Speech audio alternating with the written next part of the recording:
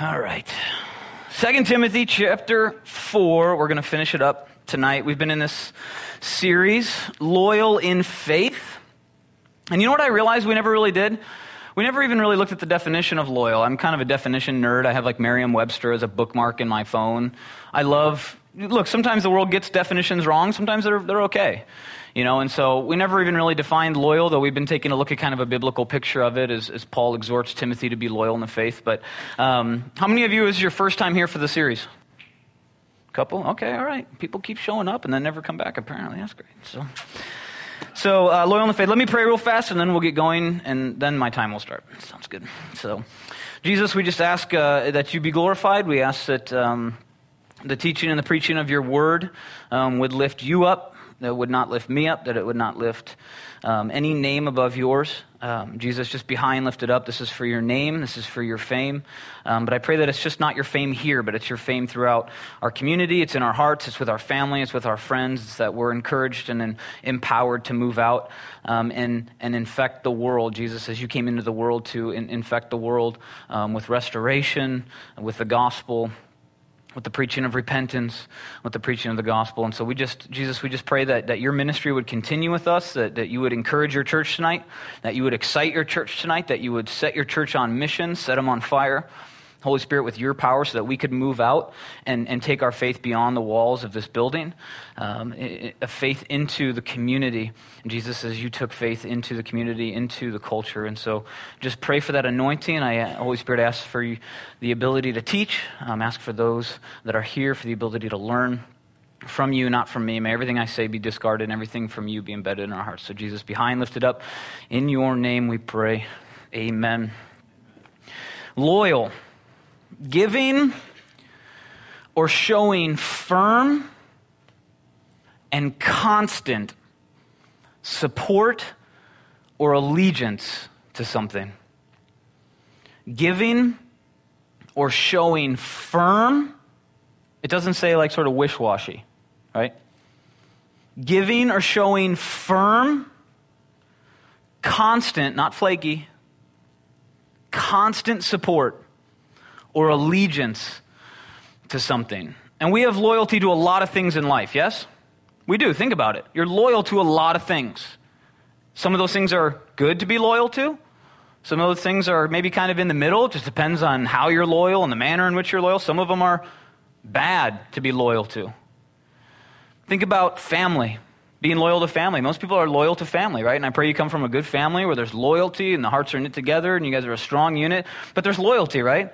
I remember in I don't know, elementary, maybe junior high, there was a kid that said something about my mom. And it was throwdown in the middle of class, right? Like, and that's maybe not the right response, but it was like, I'm loyal to my family. You can't just talk about my mom. I was in like 6th grade or something, almost gave the poor kid a concussion. And so and then he got kicked out. It was epic. I ran to the principal's office and cried, you did this, and then he got kicked out. It was hilarious. Don't do that. But he was leaning back in his chair, and I stood up behind him in class. Teacher's like, what are you doing? I said, say one more thing about my mother. And he did. So I grabbed his shoulders, and I pulled him down like that, and he went down and hit his head. Anyway, so check this out. Loyalty to family. It's something that very early on, we're loyal to our family, aren't we? Guys know this. You don't talk about mom, right? How many of you had to defend siblings? Loyal to them, right? Maybe you went to school. You're loyal to them. You constantly show firm and constant support for them, okay? What about friends? Loyalty to friends, right? Or else they're not like really your friends. If you're not loyal to them, they're just acquaintances, right? Friends, are you there for them? Showing constant support, firm support, allegiance to your friends. Business, work. Look, I'm a soldier when it comes to my business. Not my business, the business that I work for. I'm a soldier, right? Defend that place of work, defend that business, what we're doing, the vision we're under, where we're going. I am in complete loyalty to my business. Work, we're loyal to that. You show up, right? You're showing constant support. I hope you're showing support for your work, right? Politics. Some of us are super loyal to our politics, and that's great. Super loyal. But you defend it. You're constantly telling people about your politics. You're constantly telling them everything the president is doing wrong. And then when your president gets elected, you're constantly defending that the president is doing everything right? The country was great for 8 years, now it's terrible for 8 years, and then maybe it'll be great for 4 years, and back and forth, because we're constantly showing firm support to our politics. What about our hobbies? Right? How many of you have hobbies? I do, don't be ashamed. You should see my garage. It's just, we call it the hobby shack. Okay? Hobby shack. Scuba gear, surf gear, snowboarding gear, motorcycles, softball. Allegiance to that stuff, right? Showing support. Give my money, give my time, give my treasure, give my talents to it. No, I'm not that talented at my hobbies, but I try, right? We constantly show this sort of firm support. I'm a surfer. I'm a motorcycle guy. I'm an artist. I'm a musician. You're constantly building up and supporting your hobbies. We're loyal. Could you say the same for your faith, though?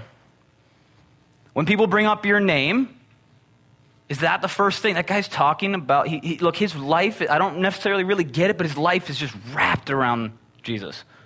It's wrapped around serving the church and the community. That guy's clearly loyal, first and foremost, to one thing. Doesn't mean you can't have politics, doesn't mean you can't have hobbies, doesn't mean you can't have family, friends, school, work. But would that be the first thing that comes up? And not like in an annoying way, like you go around badgering people. But is that just the mark? People are like, that guy, if nothing else, that gal, if nothing else, is loyal to Jesus. Loyal to Jesus. They take every thought captive, as the Bible says, every thought captive to Christ. They're constantly meditating on it, constantly reflecting on it. To be loyal in faith. And so we're loyal in many things. And one of the themes of this book has been remaining loyal, as Paul has been writing to Timothy. And so, quick backdrop. If you remember in chapter 1, Paul, who was originally a guy by the name of Saul, this guy was, and this blows a lot of people away, because a lot of times in the Bible we get our timelines kind of messed up. We kind of assume everything maybe kind of happened at the same time, everyone was around each other. Paul never met Jesus on earth. Paul wasn't even born when Jesus ascended. Okay? Years after Jesus ascended, Paul was born. But that wasn't his name at birth, it was Saul. And he grew up a Jew, he grew up an Israelite, and the guy was wicked smart. Ascended very quickly. He was a top religious leader, a Pharisee. Guy likely had multiple degrees. And he was an enemy of Christianity. He was an enemy of the way. He was an enemy of the church that was booming coming out of Acts, that was taking root in the first century. He was an absolute enemy of the faith. We know of at least one, there were probably many, stonings. Paul was there for the stoning of the very first Christian martyr, Stephen. It says that they laid all their garments at the feet of Paul, and as a Pharisee, he had every right to say, carry on. You now have the religious blessing over this execution of Stephen. And very likely they buried Stephen about halfway to a pole. And we're not talking little rocks, we're talking softball-sized rocks. And they would get a running start. And they would throw them. And Paul stood there with the garments of all the executioners, and he blessed it. And Stephen was murdered in front of his eyes, and he was delighted with it. And then as he traveled, he asked for the rights. As he traveled, he said, look, if I even come across these Christians, these Bible thumpers, these Jesus freaks, if I even come across one of these guys, you got to give me the authority to drag them out of their house, men, women, children, and put them in prison. Absolutely. And Saul went on and on and on. He wreaked havoc on the church, the Bible says. And ultimately, Jesus had to show up and knock him senseless. And Jesus from heaven cracks open heaven as he's on the road, blinds him, says, Saul, why are you persecuting me? And Saul has this radical conversion later in life. An enemy of the church, a Pharisee, an executioner, has this radical encounter with Jesus, and everything changes. Everything changes. And as I've said every week, some of you have a testimony that is a radical midlife, late life testimony where Jesus gripped you, the gospel gripped you, and everything changed, completely turned around. Some of you identify with that. And as I've told you every week, I'll do it again this week, I don't identify with that. I grew up in a Christian household my whole life. I've never seen my dad yell at my mom. All my siblings love Jesus, praise Jesus, serve Jesus. People are like, when were you saved? I don't know. I just think I've always been. I don't know. I didn't have that radical conversion. And Paul is writing to Timothy, who had this faith since he was a kid, at the very least. He's just grown up in the faith. He's grown up in a loving family. Now he works at a church. Paul's this radical testimony. Tim is, I've just always been a Christian. And by the way, we praise Jesus for both of those testimonies. We're excited about radical testimonies like Saul going to Paul, and we're excited about glorious, boring testimonies. We are excited about that. And as I said, I think last week, a lot of the folks that have that radical testimony wish they had a boring one, because they had to suffer through a lot of pain and turmoil first before Jesus cracked open heaven and said, knock it off. And so Paul is writing to Timothy, these two vast difference in their faith. Paul becomes this giant. Timothy is this church administrator. Paul is going around the globe. Timothy's staying at one church. Paul is this bold defender getting persecuted and thrown in jail. Timothy just has to remember to not be ashamed of the gospel. Hey, get excited, build up some leaders. And he's being encouraged. And we saw in the first chapter that Paul exhorts him not to be ashamed of the gospel. He says, be unashamed. God has not given you a spirit of fear, likely because Tim just had some fear. He just likely had some fear. He wasn't maybe great at evangelizing. He wasn't great talking to his friends about Jesus. He was kind of a behind-the-scenes at church guy, like sort of, I don't want to, cause any waves. We'll just get the church going. We'll get people up. We'll raise elders. We'll kind of... And he was struggling with boldness. And Paul says, be bold. And Paul's writing this from prison, knowing that he's going to the execution block, looking out the cell window, seeing them prep the block for his head. And we're going to see in this chapter, Paul was already gone. Paul was already in heaven when he was writing this, as you'll see. He's like, I'm already there. His heart was already there. He's in prison, like, this is it. And so he writes to Timothy, he says, be bold. Don't have a spirit of fear. And that's one of the things that keeps us from being loyal in our faith, yes? Well, talking about kind of what if they, I don't know, you're kind of timid. And Paul, via the Holy Spirit, right? God authored Scripture. Man just penned it. God himself says, be unashamed. Jesus created you for his glory. You're a sinner. We get that. So Jesus came to fix it. Now he's restoring you. Tell people about that, because I'm coming back. And so some of you, fear is what keeps you from being loyal, from showing this or giving or showing this firm and constant support or allegiance to your faith. It kind of depends on who you're talking with. How aggressive are they? How anti-Christian? Do they go to... And it's not that there aren't different ways to talk to people. But at some point, you have to. Just as you would talk to them about your hobbies, as you would talk to them about your politics, as you would talk to them about your work. You talk to people about your faith. What are some other things that keep us? Maybe a lack of knowledge. You feel like, I just don't have the right things to say. I'm not schooled enough. Start with your testimony. Start with what Jesus did in your life. That's what a testimony is. What Jesus did in your life. That's it. What has Jesus done? Has he just always guided you and shepherded you from very early on? You accepted him likely at an early age? Or did he radically transform you and turn you from something more recently? So for some of you, you just think you have a lack of knowledge. Just start with your testimony, right? For some of you, it's a past. How many of you brought a past here today? Anyone bring a past? Okay, 4 of you have histories. Great, terrific. So all of you else were just born 3 seconds ago. Great. We all bring a past, don't we? A lot of you are like, look, they're going to know I'm a sham. I have absolutely no right to be talking to anyone about Jesus. Look, I'm telling you, if Paul could tell people about Jesus, you can. As far as I know, no one here stood over the executions of Christians lately. If you did, talk to me afterwards. We have some things to talk about. Paul he's the last one. He's the last one that anyone should listen to. He spent his whole life building up Judaism, building up the opposition of Christianity. He was the least likely to have a testimony that led to Jesus. Some of you have a past.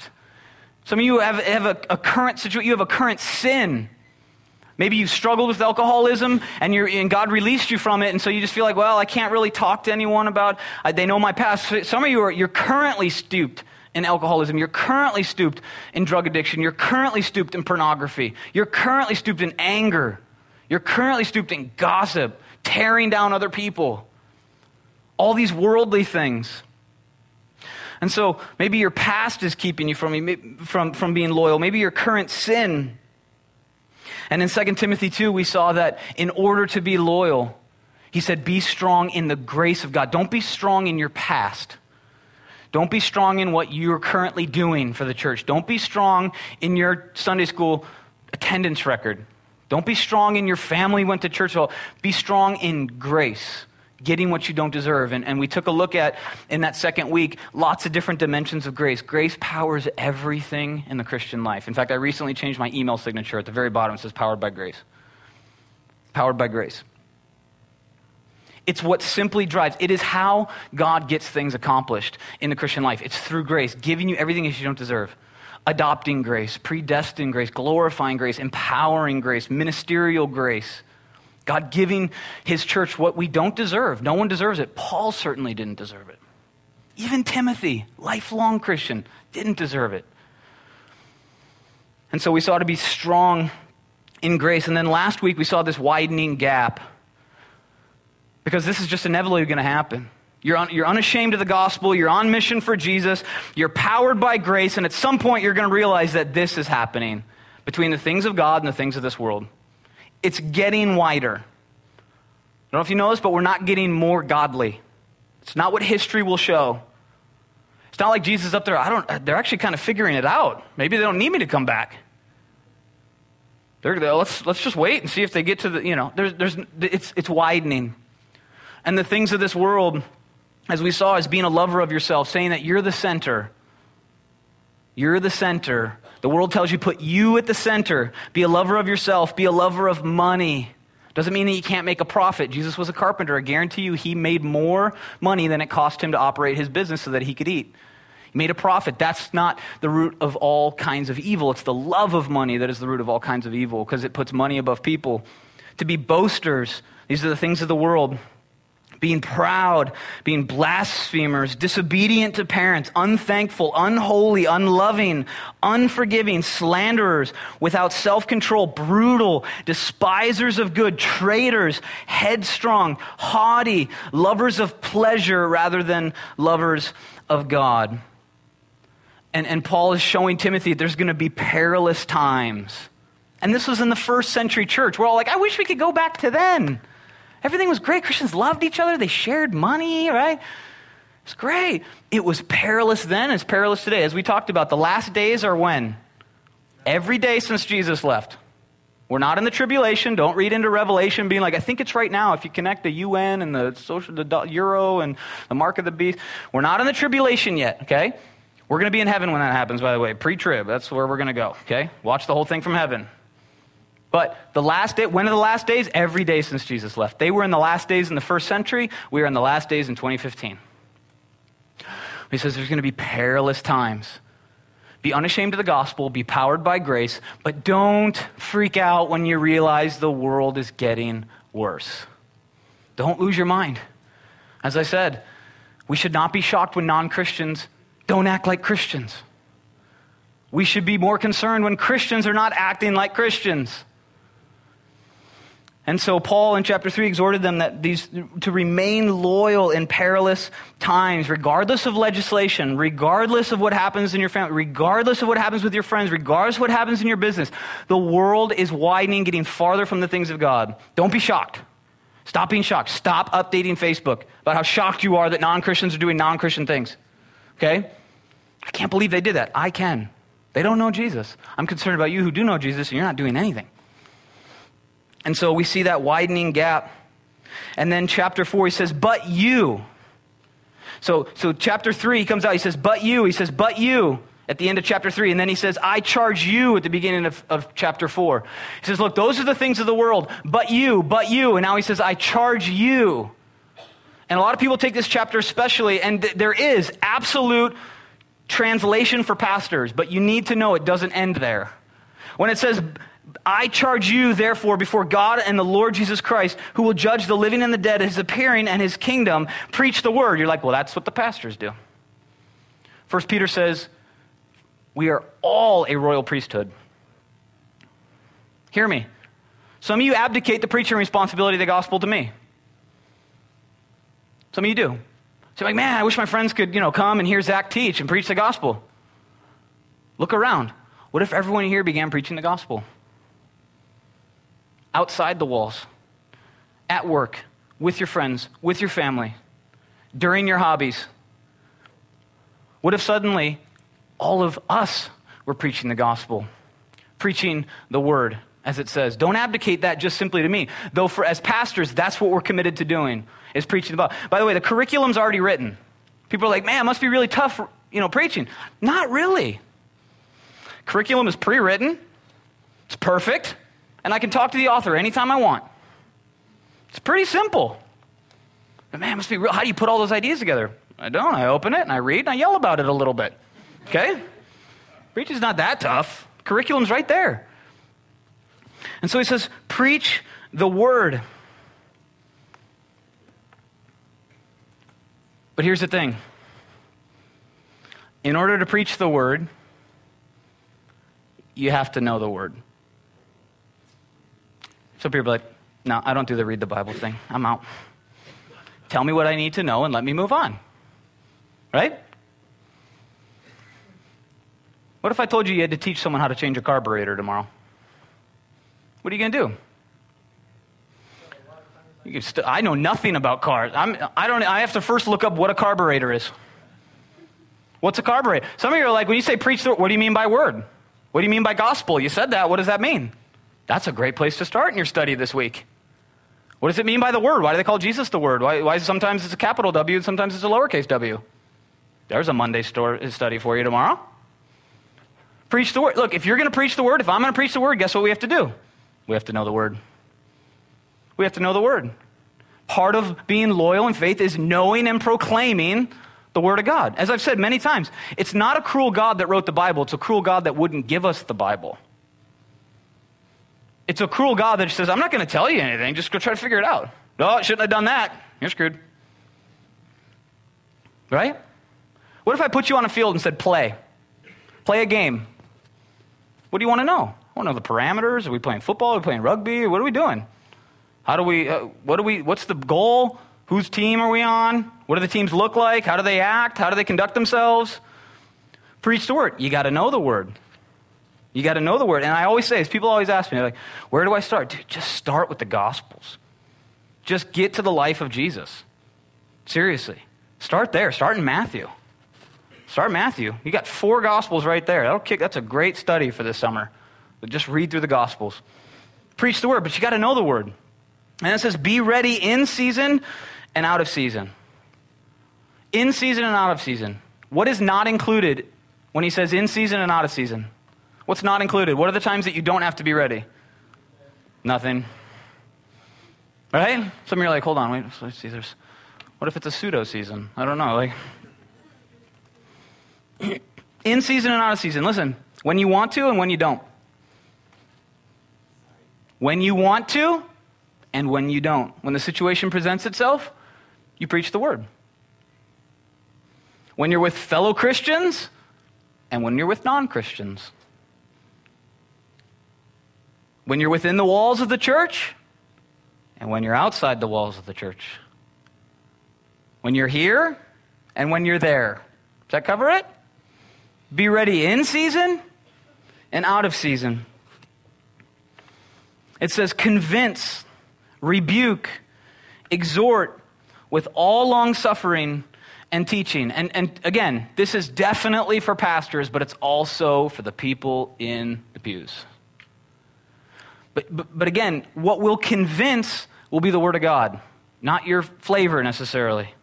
What will rebuke is the word of God, not necessarily how you position the arguments.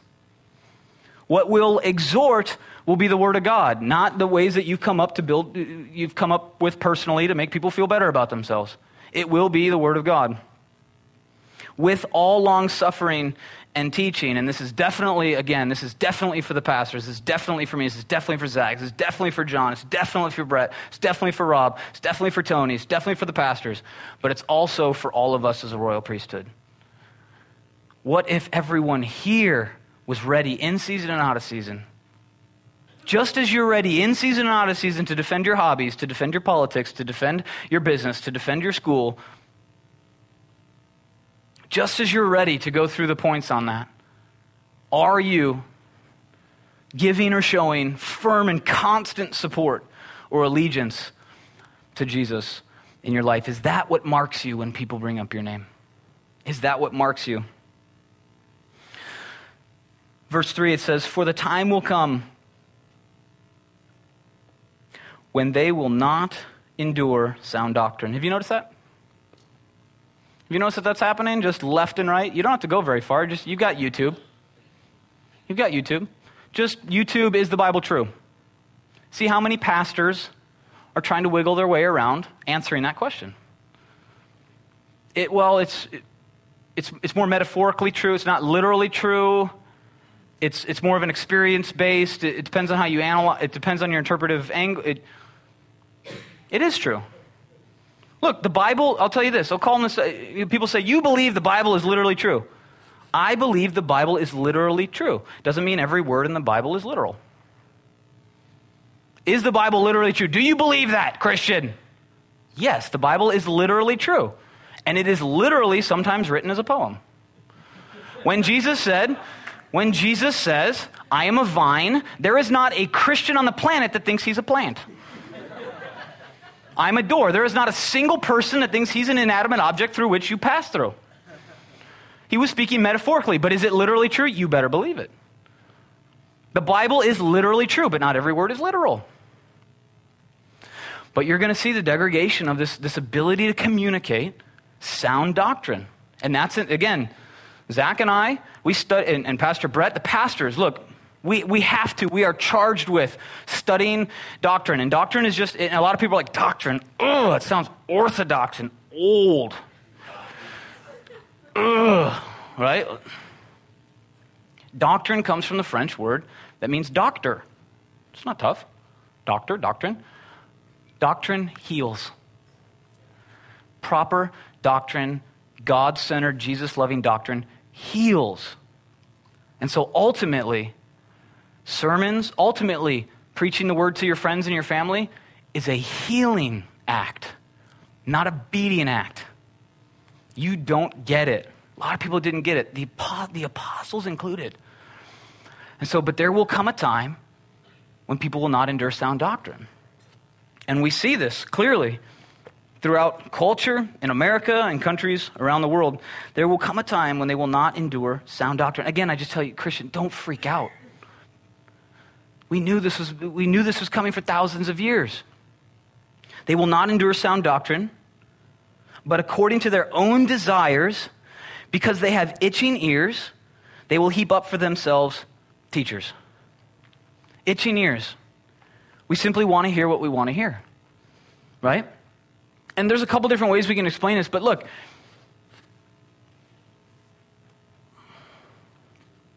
let's stick to the Christian perspective. Look, we've even come to a point in the Christian church where we want to hear about things like homosexuality, but we don't want to be challenged on gluttony. We come to a place where we want to hear about divorce. God hates divorce. But we don't want to hear that sex outside of marriage is an abomination. We even have our itching ears within the church. We've got our pet topics. Rail on them! I'm sorry, porn addiction? I didn't see that anywhere in the Bible. Let's move on. The same theology that applies to homosexuality is the exact same theology that applies to a porn addiction, that sex is between a man and a woman in the marriage covenant. Porn violates that. Homosexuality violates that. Bisexual. You can go on and on. But I'm not the homosexual. You're a porn addict. You're in the exact same bucket theologically. But we don't want to hear that. We don't want to hear about gluttony. We don't want to hear about discipline, which it says yields righteousness. We want to hear about prosperity. How's God going to bless me if I do what he says? God's already blessed you, regardless of what you've done. We want to hear that God's going to punish people for their sin. Because we have itching ears, and I'm here to tell you that God's not punishing anyone for their sin. Why? Because God already punished Jesus as your sin. Some of you have grown up in a false theology thinking that when bad things happen, it's because you did something wrong and God is punishing you. And then you'll cite, well, God chastens those that he loves. Yeah, he disciplines people for a future event. That's what chastening means. I got off the bus at MCRD, stood on yellow footprints at the Marine Corps, and immediately started getting yelled at, and immediately started doing push-ups, and was immediately beginning to be chastened. Had I done anything wrong? No. They were preparing me for something. Look, this is one of the most loving things I can possibly say to you. God is not punishing you for your sin. God already punished Jesus as your sin. But even in the Christian context, we kind of want to hear these things sometimes. We want to hear that God's going to go punish those people, or going to punish the evildoers in the church. We have itching ears, so we heap up some of these theologies and these teachers. And remember, some of the most popular teachers are not faithful preachers. It says that they will heap up for themselves teachers. Remember, some of the most popular teachers are not faithful preachers. It doesn't mean that every popular teacher is unfaithful. There are faithful preachers that have gained popularity. But it also doesn't mean that a teacher who is faithful just because he's popular. You need to be, people say, well, God's clearly doing something big at that church because they have a ton of people. Not necessarily. Not necessarily. Just because a preacher is popular does not mean that he's faithful. And it says, in response to this, as we heap up teachers, they will turn their ears away from the truth. This is verse 4, and be turned aside to fables. See, it's not that refusing to hear truth means you'll believe in nothing. It means that refusing to believe truth means generally you'll believe anything else. And this is where I'll preface the next series. The next series is a departure from our kind of our standard groove, if you will, in a good way. It's going to shake Zach and me up. It's going to shake you guys up. And it's going to equip you like crazy. It's going to equip you like crazy. Because what it's going to do is it's going to very systematically show you how our general worldview, our general lens, our general framework for how we process concepts in this America, in this country, in America, we're going to systematically go through how this is a clear truth, and we have moved away from it to believe false fables. I'm telling you, we'll talk about it at the end. Zach will give an announcement, tell you what it is. But even without, dare I say, even without the Bible, can you defend absolute truth without even using the Bible? Can you defend the concept of God without even having to use the Bible? By simply using languages of philosophy, logic, apologetics even. You'll see. Because increasingly, Paul is telling Timothy, look, then, today, people are going to be turning away from the truth, turning away from sound doctrine, and just wanting to hear fables about God, wanting to hear false testimonies about God, because we have itching ears and they just simply need to be scratched. And so it says this is going to happen. Christian, don't freak out when this happens. He says, remain loyal in faith. Because people will be turned away from fables. Verse 5, it says, but you be watchful in all things. And as pastors, we're called to be watchful. As congregants, you're called to be watchful. And bring things to us. It says, be watchful in all things. Endure afflictions. Do the work of an evangelist. Fulfill, listen to this, your ministry. Notice what it did not say. Fulfill Mark's ministry. Fulfill Zach's ministry. Fulfill Dave Plumley's ministry. Fulfill Pastor Brett's ministry. Fulfill your ministry. Now, in order to fulfill your ministry, what do you need to have? A ministry. No one claps for that. No, do I have to do stuff? Fulfill your ministry. Are you fulfilling your ministry? Let's back up. Listen to me very carefully. Do you have a ministry? If I could call one person right now and confirm your ministry, could you give me their number?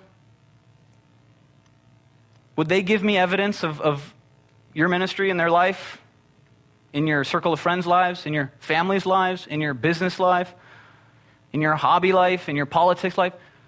Do you have a ministry? As we learned in part 2, everyone has a gift, everyone has a ministry. It's just whether or not they're using it. I would challenge you to think about that tonight. What is your ministry? Do the work of an evangelist. How does that play out? I don't know everyone's individual situation. I don't know your job situation. I don't know if you work for the government, if you're private, if you're in school, if you're a senior, if you're a freshman, if you come from a Christian home, you come from a secular home, if you have friends that are Christians, if you don't. But right now, if I said, everyone, write down your ministry on a piece of paper and submit them to me, could you do that? What is your ministry? How does that play out? Because we're loyal to a lot of things in this world. We're loyal to a lot of things in this world. Being loyal in faith means fulfilling your ministry, which assumes that you have one. It assumes that you have one. Our job is not to take care of all the ministry.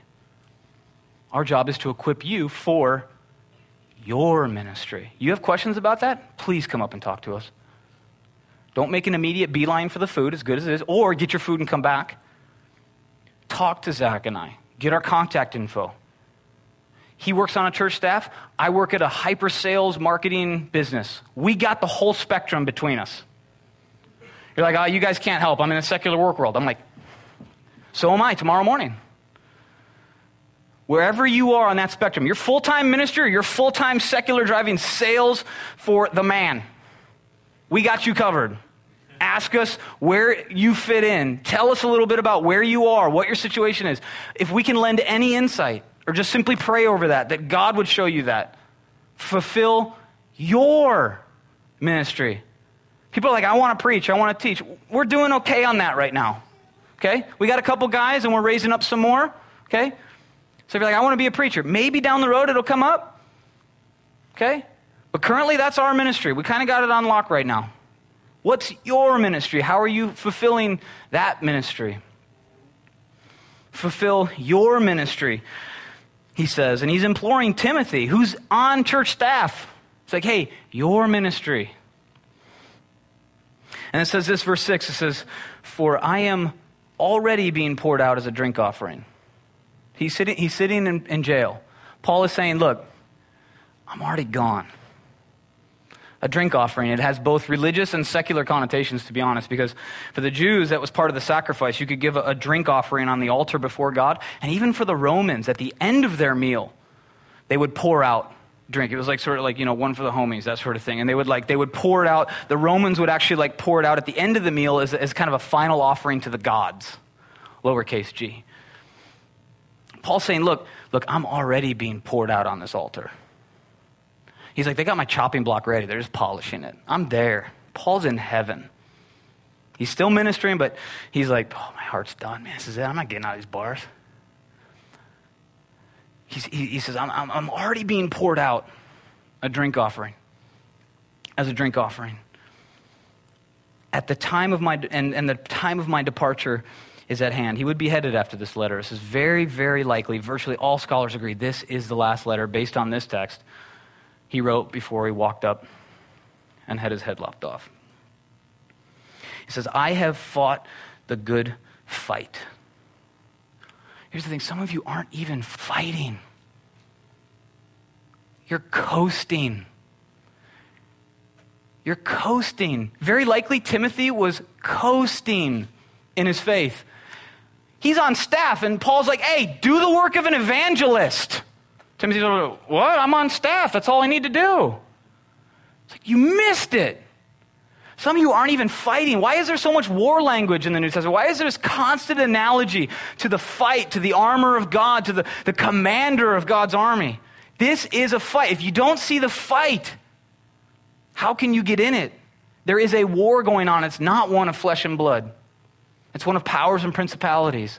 And I'm telling you, the next series is going to equip you in one very specific, very keen way to get in that fight. to ask simple questions that don't even reference the Bible on the battlefield with people. They could just say the whole Bible. I don't even want to talk about anything in the Bible, and you can still come. You can still come. You can still engage. Look, I was in Iraq. We said, hey, meet us on a battlefield at 8. Could you do that? And the terrorists are like, no. I'm like, all right, then we'll go where you are. We'll go to door. That's fine. We know how to do it. We'll get the LAPD. I ran through an LAPD SWAT training. Like, fine. They won't meet us on the battlefield anymore. They won't wear uniforms, tell us where they are, when they're going to be there so we can fight like men. Fine. I'll go kick in the door. People are like, nope, I'm not going to meet you at the Bible. I'm not going to talk about text. Don't even bring up God or Jesus. Okay. What do you do then? How do you fight? I'm telling you, the next series is going to give you that. Paul says, I have fought the good fight. I have finished the race. I have kept the faith. Is he saying this to boast himself up? No way. He's saying this to encourage Timothy. I've kept the faith. Do the same thing. So as your pastor, I'm here to say, look, I am keeping the faith. Join me in it. Zach come up and employ. Look, we're keeping the faith. Join us in it. We're trudging through this. We still have hard times. We still have tough meetings. We still have elder issues. We still have Mark spouting off things that he shouldn't and getting reprimanded by a senior pastor, which is very appropriate. There's still going to be issues. But get in the fight. Get in the fight with us. We're keeping the faith. We're working through this as a family, as a church, moving through history to point to Jesus who's coming back. Stop hopping churches. Settle down. Even if it's not this one, find a good Jesus-centered, Bible-preaching, mission-oriented church and settle down and deal with the mess. Seriously, deal with the mess. Stop looking for the polished nonsense. That's why you're hopping churches every 6 months. Because you find out that real people exist in church. Right? It's crazy. There's hypocrites in the church. Join the team. You are too. Love you too much to not tell you that. Settle down. Get in the fight. Pick a team. Pick a service. Get on the field. Like, I made the team. You're probably just sitting on the bench. Okay? Get in the fight. He's saying, look, I've kept the faith. And he's imploring Timothy, keep it with me. Jesus is coming. Look, I'm gone. My heart's gone. I'm in heaven. They got my chopping block ready. Timothy, stay in the fight. Keep the faith. He says, finally, there is laid up for me the crown of righteousness. The crown of righteousness, which the Lord, the righteous judge, will give to me on that day, and not to me only, but also to all who have loved his appearing. Do you love that Jesus showed up? Does that just get you? I love that Jesus just said, I need to go down there and fix this, Dad. This is crazy. They're not going to be able to fix this on there. I'm in. Where's my horse? Right? I love that Jesus showed up. Nothing else would have solved it. Israel couldn't solve it. The Gentiles couldn't solve it. Jesus had to solve it. I love that Jesus appeared. God himself, who's all throughout the Old Testament, he was always there, but I love that he just came into the mess. I love it. But notice Paul. He says, finally, there is laid up for me. He wasn't wondering. Some of you are wondering if there's a crown of righteousness for you in heaven. If you are in Christ, get over it. There is. There is a crown of righteousness waiting for you. People are like, what's the end game? I'm just going to preach to friends. They may or may not come to Jesus. You're headed for the crown. Check this out. There's 2 words in the New Testament used for crown. One is for royalty and one is for victor. He's speaking of the victor. He's saying, look, I ran the race. There's a crown waiting for me, a trophy. I played by the rules. I was in the fight. I was far from perfect, but I made it. And he says, I got a trophy waiting for me. And the word for trophy is Stephanos, where we get the name Stephen. And Paul stood there and they dropped their cloths, they dropped their clothes, and he said, the Christian Stephen, go for it. And they murdered Stephen. And Paul said, you have my blessing, go for it. And then Jesus changed everything. He went from murdering Stephen to knowing he has a Stephanos waiting for him in heaven. Jesus does not care about your past. Jesus does not care about your past. He has a crown of righteousness waiting for you. That has to excite you. It has to motivate you. It has to be what powers you to remain loyal in the faith.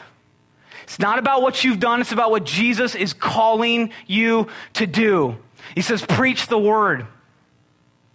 Preach the gospel to your friends that you were created by Jesus for his glory. That you sinned. You're a Christian, but you're not perfect. So Jesus came into your mess and he reconciled you to a holy God. It's the only reason you have any righteousness laid upon your account. And now I'm just simply trying to offer the restoration to the world that Jesus offered me. He's healing me. I'm not perfect, but I'm healing. And you proclaim that word to people. You say, why? Because my commander's coming. And he's got a crown for me. It's a trophy, and I can't wait to see him. I love that he came into his mess, and it's all I can possibly do to show my gratitude is to be loyal in the faith which saves me.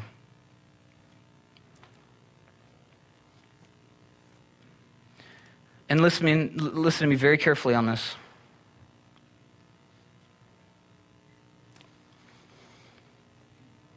He says, finally there is laid up for me the crown of righteousness, which the Lord, the righteous judge, and Jesus will be the one that's judging. He received the judgment, therefore he can dole it out, will give me on that day. It's a capital D in your Bible for a reason. It's going to be an event like the world's never seen. The commander of the Lord's army is going to come and he's going to go right back to the mountain that he ascended from. He's going to break it in half. And in the biggest metaphor on the planet Earth, he's going to say, I'm here to stay this time. On that day, by the way, Jesus leads from the front. He's not a general barking orders from the rear. The armies of heaven will be behind Jesus, not ahead of him. It says, and not to me only, but also to all who have loved his appearing. And then in verse 17, I'll just read a little bit of it. It says, but the Lord stood with me and strengthened me. The Lord stood with me and strengthened me. That's where Paul gets his strength. If you're going to go home tonight and try to muster up the strength to remain loyal in your faith, you're going to fail. I am going to fail. And when I do this, I constantly fail. Paul knows that the source of his strength is God himself. I don't know why on earth we're not talking to him more. But know this. Listen to me very carefully. I want to draw a distinction. Because in a lot of our hearts, we start to go legalistic on this. We start to go in this way. We start to believe that when we remain loyal in our faith, we gain favor with God. Let me say that again. A lot of us begin to believe that when we remain loyal in faith, we gain favor with God. Let me draw that distinction, shove that to one side. We remain loyal in faith because in Jesus, we have already gained favor with God. We do not remain loyal in faith to gain favor with God. We remain loyal in faith because in Christ, we already have it. The author and the finisher of our faith will strengthen you. As we learned in our study in Acts, this is not a new ministry.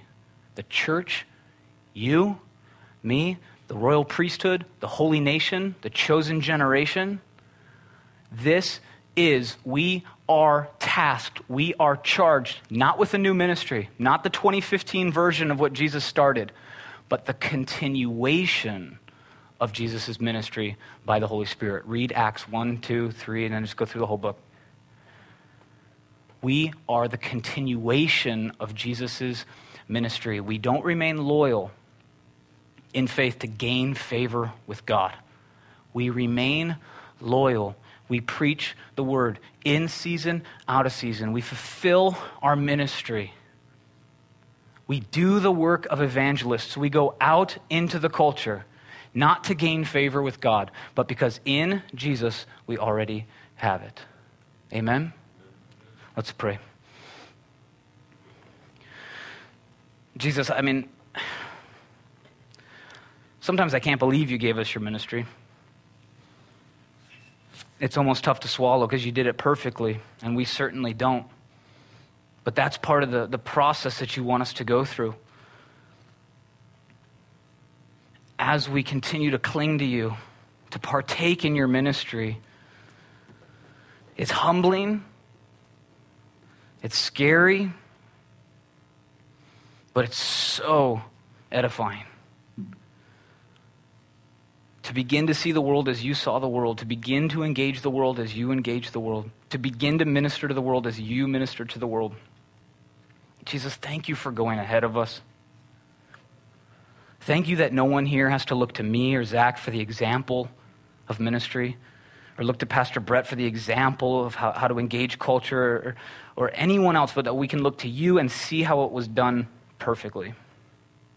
Jesus, thank you for going before us, for showing us how to love the world, for showing us how to engage in the world, for showing us how to love. Holy Spirit, I just ask that you would impress upon all our hearts, mine included, this renewing sense of the continuation of the ministry of Jesus, and that we would be diligent to actually study the ministry of Jesus. That we would study the blueprint for perfection. Though we will not ever achieve it, we'll draw closer to you, and the world will see you in it. So Jesus, be glorified. Jesus, we don't do this to gain favor. We do this as a response to the understanding that we have already gained favor, and that you saved us, and that favor comes through you alone. We're simply excited to do your work, to do your ministry until you come back. Holy Spirit, empower everyone here tonight. Get us excited about this. Stir in the hearts of your people. Do the work that I could never do up here in hours. Holy Spirit, you can sink this into the hearts of the people. You can show them how to minister. You can show them their ministry.